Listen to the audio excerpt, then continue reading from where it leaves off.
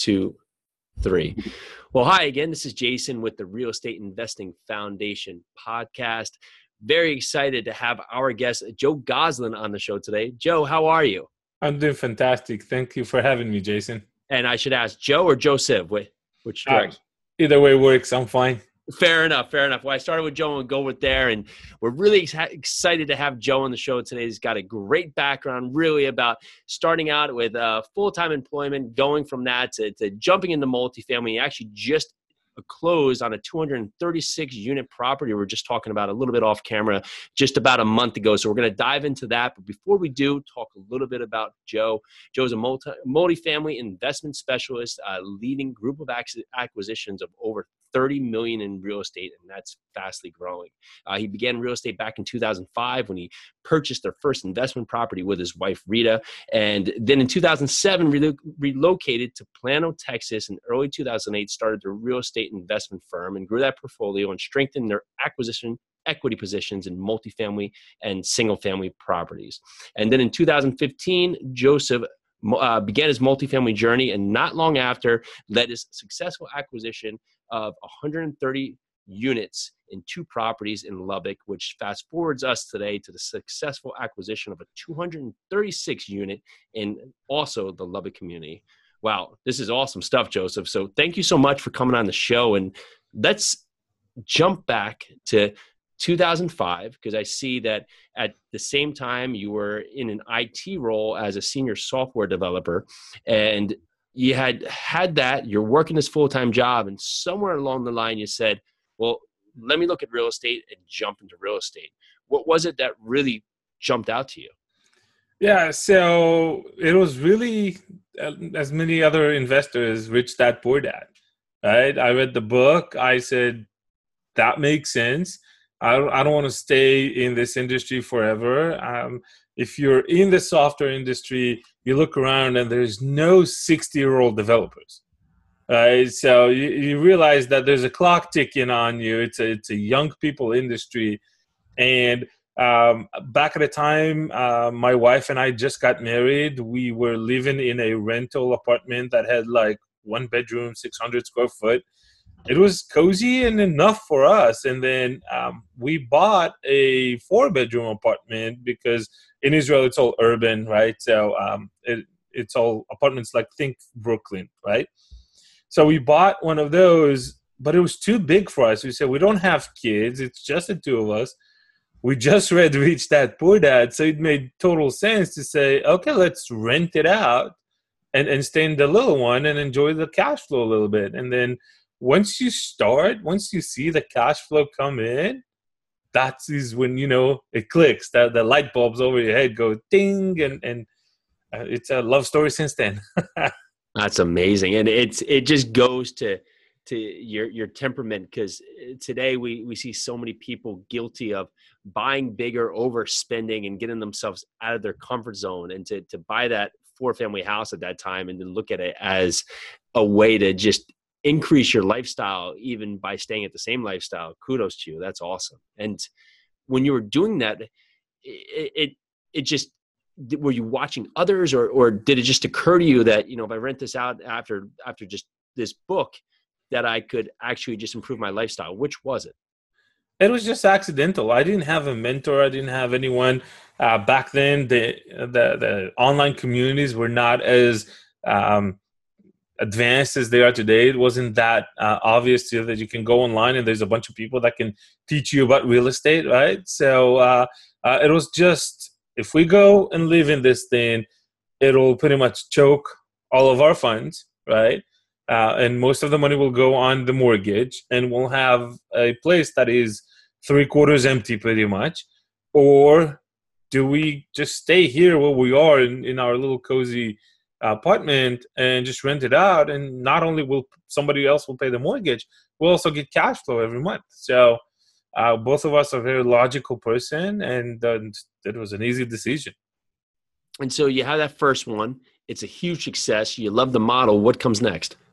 Well, I was blessed enough that in 2007, my workplace relocated me here to the States, and we land here, and my wife and I look around, and it's the big crash. So what our big strength is that, and I feel again blessed that we had that realization, is that we didn't uh, ball into a corner, right, and say no, it's a big crash, we're not going to go in. It was more like, oh my God, it's a big crash, we're never going to see a market like this ever in our lifetime, let's jump in. So we actually sold the property back home in Israel, moved the money over here, and started our investment career in the States with the single family. And then obviously we both got licensed just to get familiar with the American and the local Texas systems and how the rules are, and get access to the MLS for our deals. So it worked out really well for us. That's great. And how far did you go with the multifamily, or the single family investments before you really started putting your eye onto multifamily? So honestly, we didn't go too far with the singles, right? We ended up with like 4 or 5 doors. And then life happens, right? Certain career changes, and then the kids came in, and then all kind of things that kind of pull you out of focus. And I regret till today that I let it pull me out of focus. And then fast forward to 2015, I had a moment of, call it a crisis or a breakdown or whatever, with my singles. Right, within a short period of about 6 months, I had to pay $45,000 in checks. Right, so we had a property with foundation issues, and excuse me, when you raise a 1970 house, all the cast iron plumbing was just held by the soil. Gravity. To raise that house, it all just crumbled. So we had to do complete new piping, and on the plumbing there. We had a hailstorm. We had a water heater burst that took out the flooring. We had a garage door, and that's just one property. I had another property that needed a fence. I had another property that needed an AC unit, and I'm looking at my wife. That's not scalable. If we had 10 properties and they all needed something right now, that wipes away years of cash flow. And that's my main realization with single family, is that everybody promises you cash flow, and then you cash flow for a year, 2, 3, 4, 5 if you're lucky, and then something big happens, right? A roof, a water heater, a foundation, plumbing, something big comes in, and then if you haven't built your reserve account, that's not going to be there for you, and you're going to have to pull it out of your pocket. And that's going to be a problem for a lot of people. I don't know a lot of people that can cut $40,000 checks in 6 months, right, out of the blue. That's right. That's right. And so if you look at that, a lot of people, they have these monumental moments and they just give up. They throw their hands in the air and said, forget it. I'm done. I had this bad thing happen. And it seems like you get here during a crash and you find opportunity. You have all of this damage, or we'll say almost a perfect storm happen with your properties just all in 1 year. And for you, you find the good out of that. Is that how you've always thought, okay, this has happened, but what can I gain or what can I learn from it? Has that always been your position? Well, it's more of, okay, this didn't work. What will work? And I'm an engineer in training, so I'm wired to put everything in an Excel file and research, right? So I looked at anything from non-real estate stuff like commodities and oil and gas and gold and day trading and Forex and all that. And I looked at everything real estate. I knew singles is not going to work for me anymore. So I looked at, excuse me, land and retail and medical and office and all kind of niche real estate. And then I landed on multifamily, and from all those types, it was the one class that made the most sense to me. The one that felt safest of all of them, because I'm very risk adverse, right? So that's how I landed up on multifamily. So talk about that. What made it seem to be the safest asset class for you, for maybe someone who's now at that point and looking at jumping into real estate or maybe working in doing just flips or wholesales and is looking at another class? What stands out to you about multifamily? Yeah, so that's a good question, and everybody needs to figure out two things. One, there's the safety aspect, and we'll talk about that in a second. But first, I want to start with why multifamily and why now, right? So We're in a position right now to take advantage of a major generational shift. If you look at the United States population, we have what, 320, 330 million, give or take. Take away everybody over 80 and kids and teenagers, you end up with about 200 million, right? 220, give or take. Out of those 220, you have 77 million baby boomers, right? 76, 77 baby boomers. They're getting older. Kids are out of the house. They're done with mowing the lawns and cleaning the gutters and fixing the dishwasher and paying the high utility bills on a 4,000 square foot home. They just want to downgrade and to be taken care of, right? So they have a strong preference over rent right now. They need to move next to the grandkids, and they want to be able to travel where they couldn't before with the kids and all the other burdens that life brings to you when you have little kids, right? I see you smile. And then on the other hand of that 76, 77 million, you also have 77, 78 million of millennials. And everybody talked about millennials already, right? They like to travel. They like to move between cities to follow the jobs. A lot of them have huge student debt that even if they want to buy, they're not buying, right? They can't. Nobody will give them a loan if they have $400,000 student debt, right? And then lastly, a lot of them were teenagers back in 2008 when they saw their families lose their jobs, lose their homes, right? So they're also traumatized really from the last crash. So they also have a strong preference to rent. So out of the 220, you have over 150 million that have a strong preference to rent over buy. So for me, it was a no-brainer, right? If everybody prefers to rent, then we need to give them something to rent. And multifamily is the right asset for that. It's one of the hardest things to disrupt, right? So you can walk to work, drive to work, fly to work, work from home. Doesn't matter what technology will come up to change that. You still need a place to sleep, right? You can call an Uber instead of a taxi. You can do anything that technology can come in and disrupt. But at the end of the day, you still need a place to sleep. Yeah. So that's going to be the hardest thing to disrupt is the residential for rent industry. So that's the aspect of why multifamily and why now. The safety aspect comes in. And I'm sorry if you want to squeeze in the question there because I kind of go ahead. It's great because people need to understand there's a lot of talk. Like everybody wants to invest in multifamily now, but it's the thought about why and why being for you, and then also why being for others really needs to be prevalent so you can really just make your best informed decision. So go on. Yeah, and that's what I tell my investors, right? It's kind of like there's a big shift. If you look historically on all the last recessions we had, 2008 and 2000 and the early 90s, multifamily was the last asset class to get hurt and the first one to recover, right? And that's also a major something that helped me understand that this is a great asset to invest in.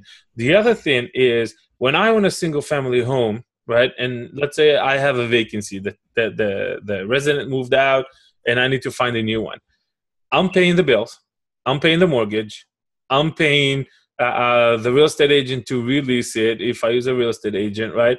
I pay for everything. It's coming out of my pocket. So I have 100% risk. And there's always vacancy, right? You might be lucky and get someone that will be in the house for 3, 4, 5 years, but the number of people that stay in a rental home for 20 years is not that big. On a multifamily property, if I have 100 units in the property, I can have 10 of them vacant. I still have enough money coming in from rent. The other 90, they pay for the mortgage. They pay for the on-site team salaries. They pay for the repairs and maintenance. And they pay enough that we can also pay our investors back. Mm-hmm. And so nobody has to pull money out of their own pocket into this thing once it's up and running. And that's really, for me, it's a big changer, right? It's a big game changer. The other thing is So I've heard people say, well, then I'll just own 100 single families. Well, when you own 100 single families, you have 100 insurance policy, 100 property taxes bills that will come in. And if you're more aggressive, then 100 of those to be protested, right? 100 locations, you're going to have somebody drive around town to take care of those 100 properties versus I have one location, one insurance policy, one property tax to contest. And my people, when they need to get to unit J4, they walk from the shop to J4. I don't need to pay mileage. I don't need to get the car. I don't need to take the risk of them having an accident between the two houses. That doesn't exist. Yeah, logistical nightmare. So absolutely. Absolutely. And so if we look at that from a multifamily side, how does that translate to your business model today? And I would touch on how do you source the markets you look for and what type of properties or multifamily properties you're looking for and what kind of team have you surrounded yourself with? Yeah, so we'll take it one by one. Sure. So when searching for a market, the number one thing that we search for is jobs. Where are the jobs? Where are these people gonna work? What's the economic drivers of the city that we're looking at or the market that we're looking at? How did that market behave in 06, 07? And what happened if a black swan event happens, right? So if you go into a smaller town that has one employer, and an example for that is I saw a property in a smaller town in Oklahoma, but 80% of the population were employed in a meat factory. Well, guess what? A tornado came in and destroyed the facility. That owner had insurance. He was covered. But now you have 80% of the town has no jobs. So you can't be super dependent on one employment or one industry. I know there's a lot of people or a lot of investors that shy away from military surrounding towns like Killeen, Texas, and others where it's mostly about the base. And when there's a big deployment, now you're stuck with a lot of vacancies and a lot of people that don't have jobs. So these are things that we try to look around and try to figure out where are the jobs coming from and how sustainable are they? Is there a good percentage you use as a barrier for how much of a sector you'll allow in a certain market? No, not really, because it's about the story the market tells, right? So we're heavily invested in a market called Lubbock, Texas. It's a secondary market in Texas, but it's the home of Texas Tech, the university. They have over 37,000 students. They grow all the time. But we don't do student housing. We do workforce housing, right? And we'll talk about that in the rest of your questions. Right. But the idea is for every 4 or 5 students that the university adds, there's another job in town because those students need to be taken care of. Bars, restaurants, cleaning services, dry cleaning, medical, and so on. So that university alone sustains over 13,000 jobs in town. But they're not the only big dog in town, right? So even though they do show as one of the major employers in town, first of all, universities don't walk away that easy, right? That's one thing. The other thing is they're not the only big dog in town. So that's why we love that story. We love that town and why we invested so heavily in that town. So to your question, there is no a percentage. It's about understanding your model, business model, right? We're not doing student housing. We're doing workforce housing and understanding how the dynamic in the city works to help your business model, right? So right now, Lubbock is at 2.7, 2.8 unemployment rate, which is one of the lowest in the state. Wow. Right. So there is a story behind it. And that's why I don't like getting stuck on numbers. I want to understand the full picture. Gotcha. Fair. I'll take that one time from an engineer that doesn't want to get stuck in the numbers, but I'm just kidding. You got to be able to step up and look at the big pictures, right? So for example, Huntsville, Alabama, right? One of the best kept secrets in the country right now. But Toyota announced a $1.6 billion factory going out there in the next few years. Mhm. And right after that, a few major employers announced they're going to come in as well. The problem is in this town, there is no inventory. So you'll see a lot of developers going out there right now and start building. So that's the kind of thing that if you look at Huntsville, Alabama with the numbers right now, it does not make sense to go and develop out there. But if you look at Huntsville, Alabama with the perspective of, oh, Toyota is going to bring $1.6 billion factory in there, going to generate this many thousands of jobs, now it makes a lot more sense to go and develop in Huntsville, Alabama, right? So that's why we always try to figure out what's the story of the market, right? What is coming in, what has been announced, what has not been announced, and try to make our decisions with the full picture in mind, not just this benchmark or that benchmark. That's great. And you touch a little bit about that you don't focus on student housing. What is your core focus? Okay, that's really where I was heading to is multifamily apartments have classes, right? A, B, C, D, and anything in between. The easiest way to look at it is A is the most beautiful, brand new apartment complex that was built last year or this year, right? B is the A class of about 10 years ago, right? It's a little bit older, still very nice looking, mostly composed of young professionals and younger people at the start of their corporate career. C class is where you have your hardworking family. We call it workforce communities. It's hardworking. It's the people that work at retail and restaurants and automotive industries that are working hard. They have jobs, but their salaries are not too high. But they still deserve a great place to live in. And then D class is what we call in the industry war zones, right? It's the place where there's a lot of drugs and crime and unsafe neighborhoods. So when you look at all those at that spectrum, we like to stay in the B and C class.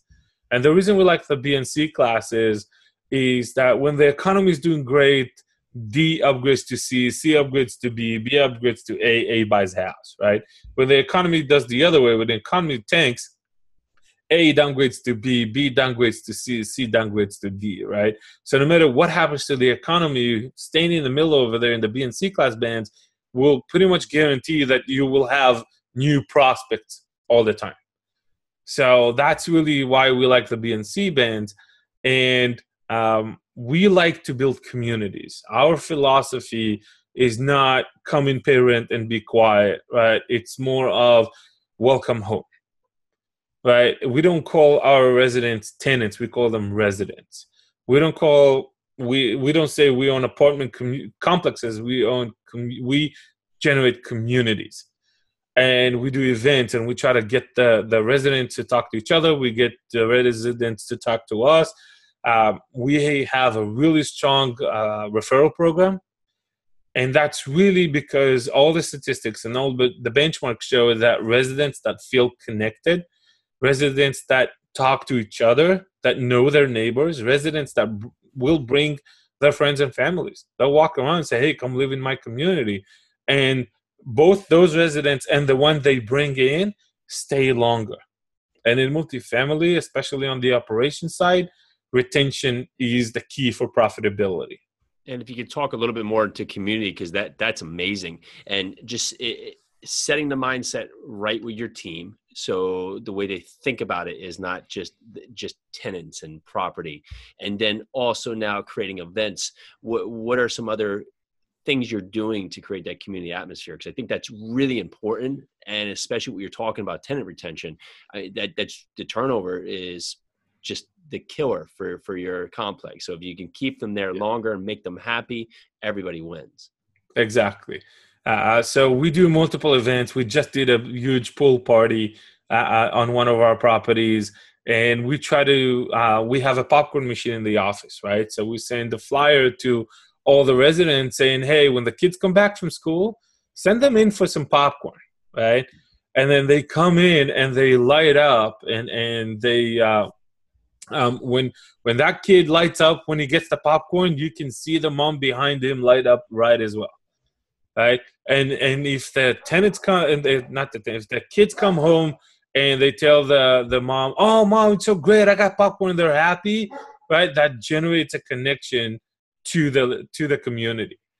Other things that we do would be every once in a while we'll send one of our leasing agents or our community manager out to where everybody drives off from the property in the morning and just hand out donuts. And you just have a great day. Here's a donut.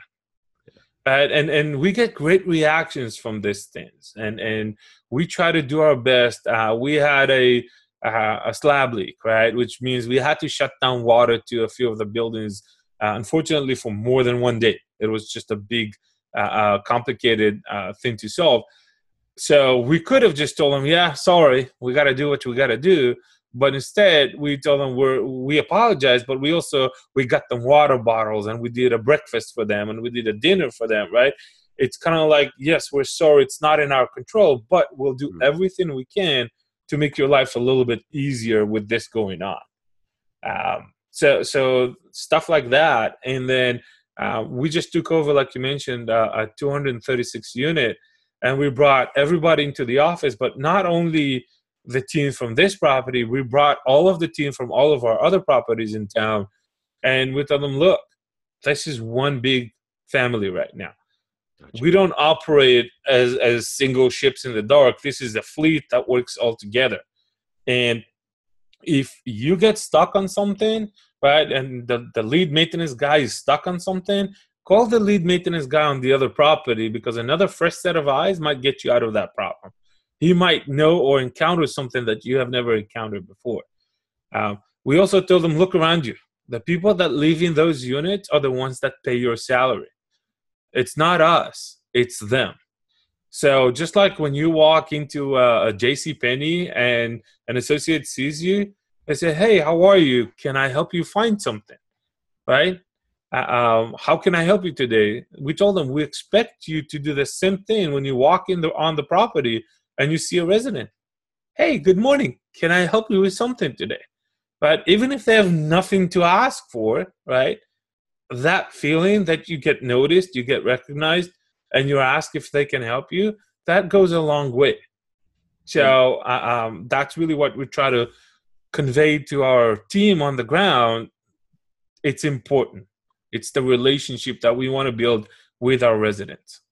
That's amazing. And when you talk about we, besides the maintenance people, you're talking about we as a team taking over these properties. Who are you talking about? And we don't need specific names, or like, how is your team built up on the high level for management? So we have a third-party management company that runs our properties for us. But we have been working with them so closely that it's really, it feels part of one team. Right? They share our philosophy. We're constant in communication.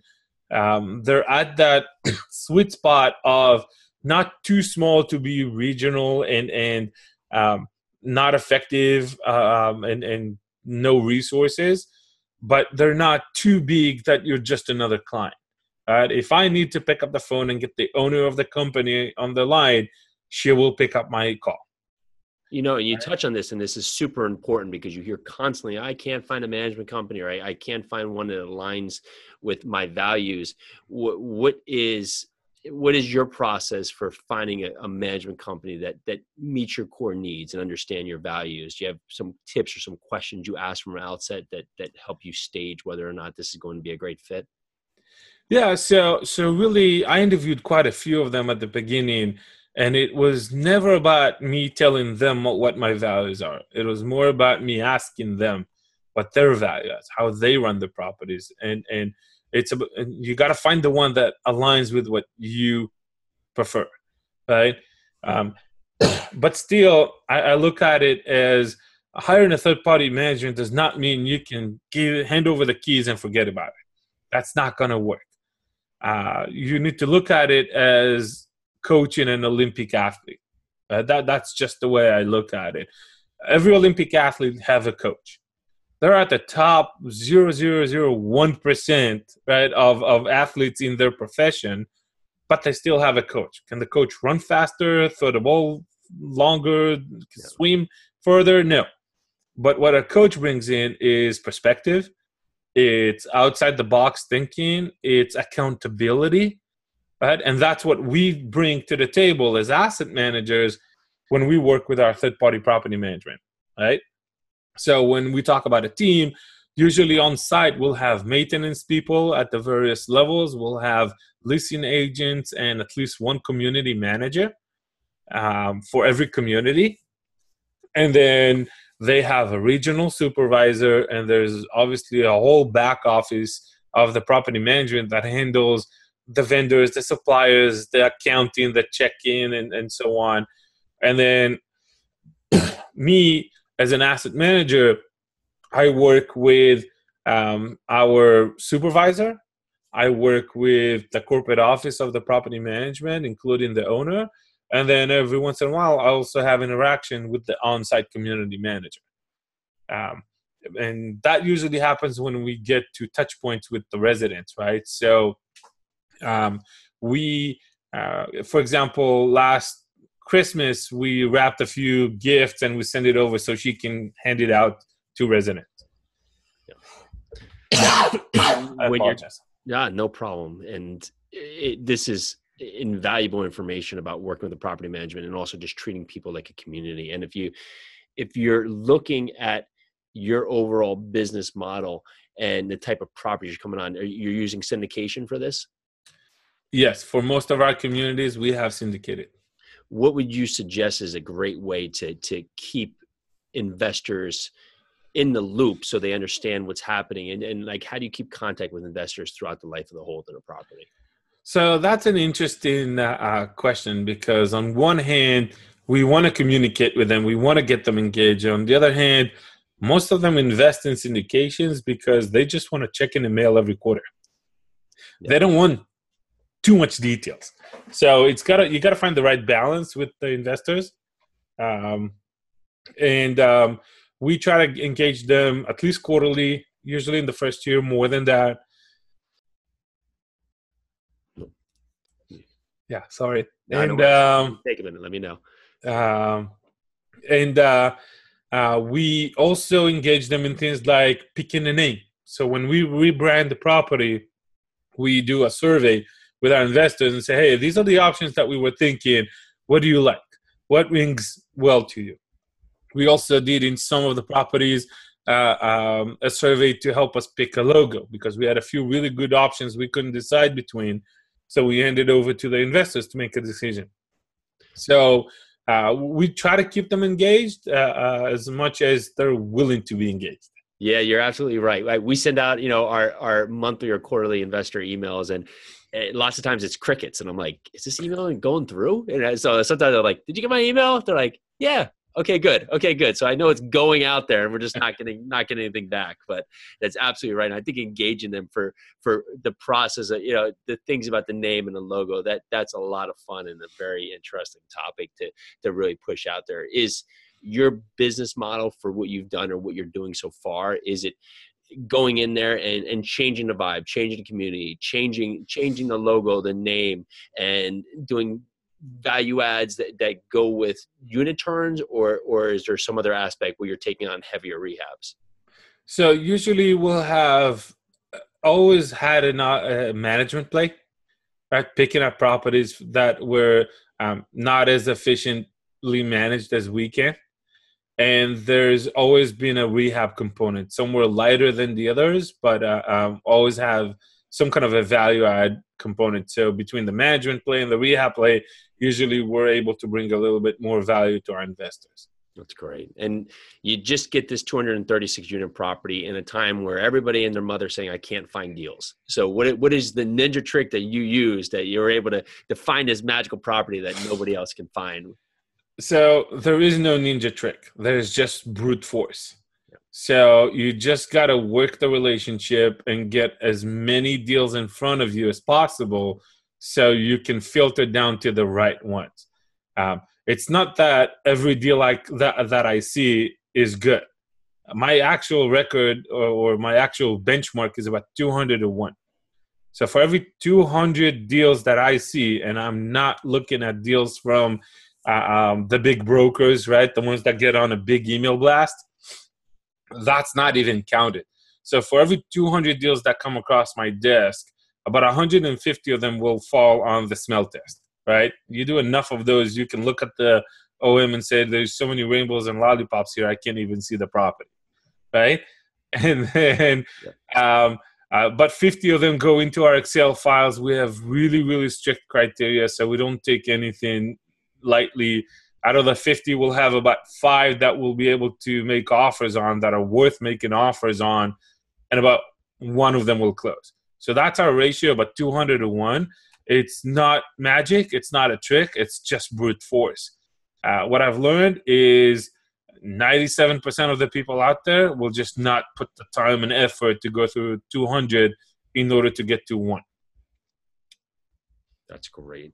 And when you look over these properties and you find this, now you just had this 236 unit. Are you continuing to be in acquisition mode, or does each time that you find a property, you now work on that property before you find the next? So you can't let the pipeline dry out. Right? If I need to go through 200, it's going to take a while. And law of replacement says if I went through 100 and found one, now I need 300 to find the next one, right? Because the other 100 statistically are not going to work. And now I'll need another 200 to find the next one, right? So that's why we keep the pipeline going. We keep our relationship with the brokers going. The best description I ever give to this industry is a snowball on a roller coaster. Gotcha. Right? That's the way this industry works. It's a snowball because the more you do, the more you get. The more opportunity will come across your desk. And when we closed the last 236 units a few weeks ago, it's like another door just opened that I've never seen before. And now I get access to a lot more things. We crossed the 500 units barrier. People start talking to us on a different level. And then another thing that, the people that haven't gotten there yet still will learn is that once you cross the $10 million loan amount, they get really nice to you. So it's just a different way these lenders treat you once you cross the $5 million, the $10 million loan. And then, so we keep our relationship going. And then the roller coaster aspect of is you can spend 2 months looking and find nothing. And all of a sudden you have 3 under contract. Yeah. And you got to figure out what you're going to do with them. And you're talking about the loans. It's really funny. My partner was like, I just had more headache trying to refi on my single family house than we did on a 94 unit apartment building. It's like, explain that to me. I was like, I know. Yes. It seems agonizing, but that's the truth.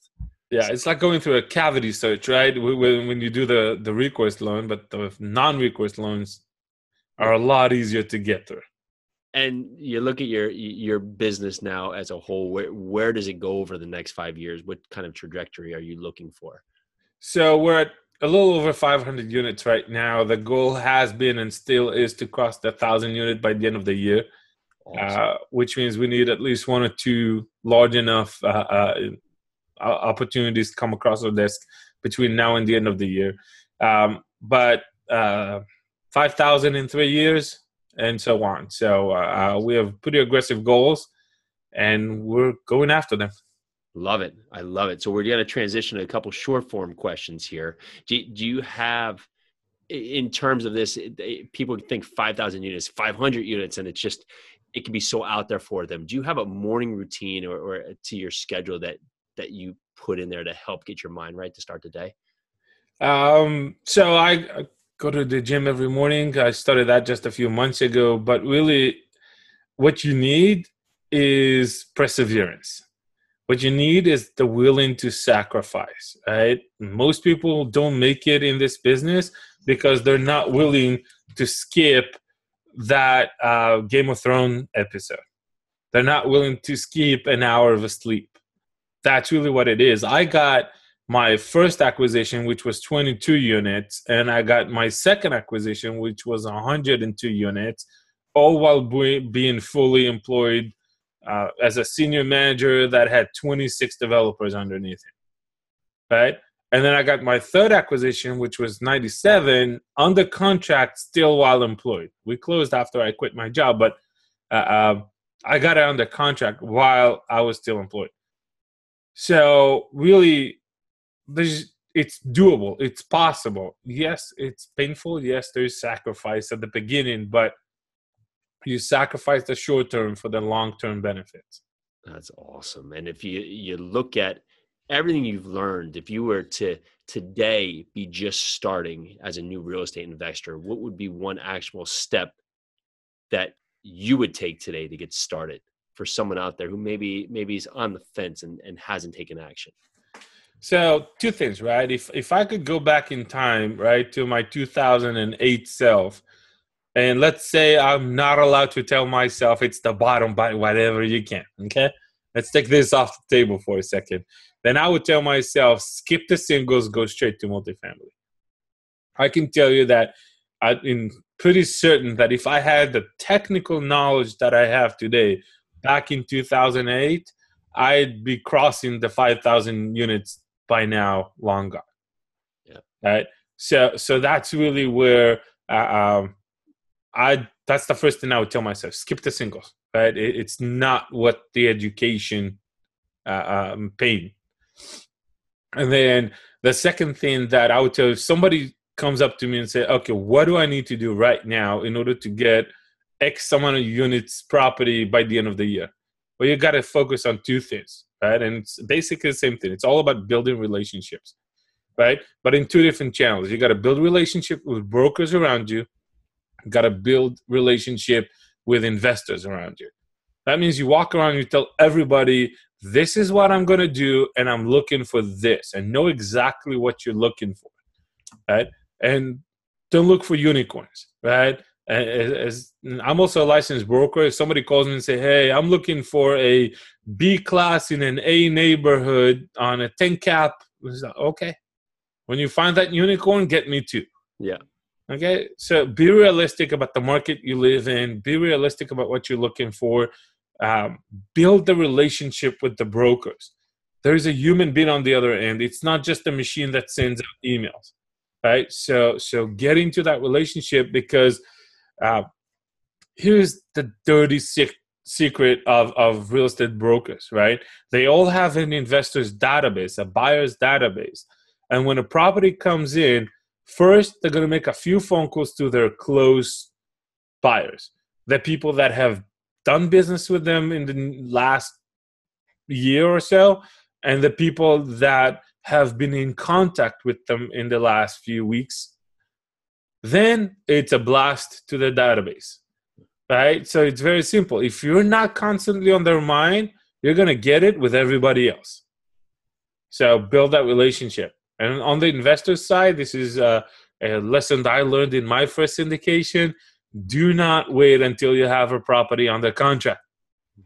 That is one of the biggest mistakes most first-time syndicators do. It's kind of like, now you put in a stress on yourself that in 30 or 45 days, you got to figure out how you raise, let's say, $1 million from people that have never heard about multifamily and never heard that you're doing multifamily. So that's pretty much the advice I would give a new guy.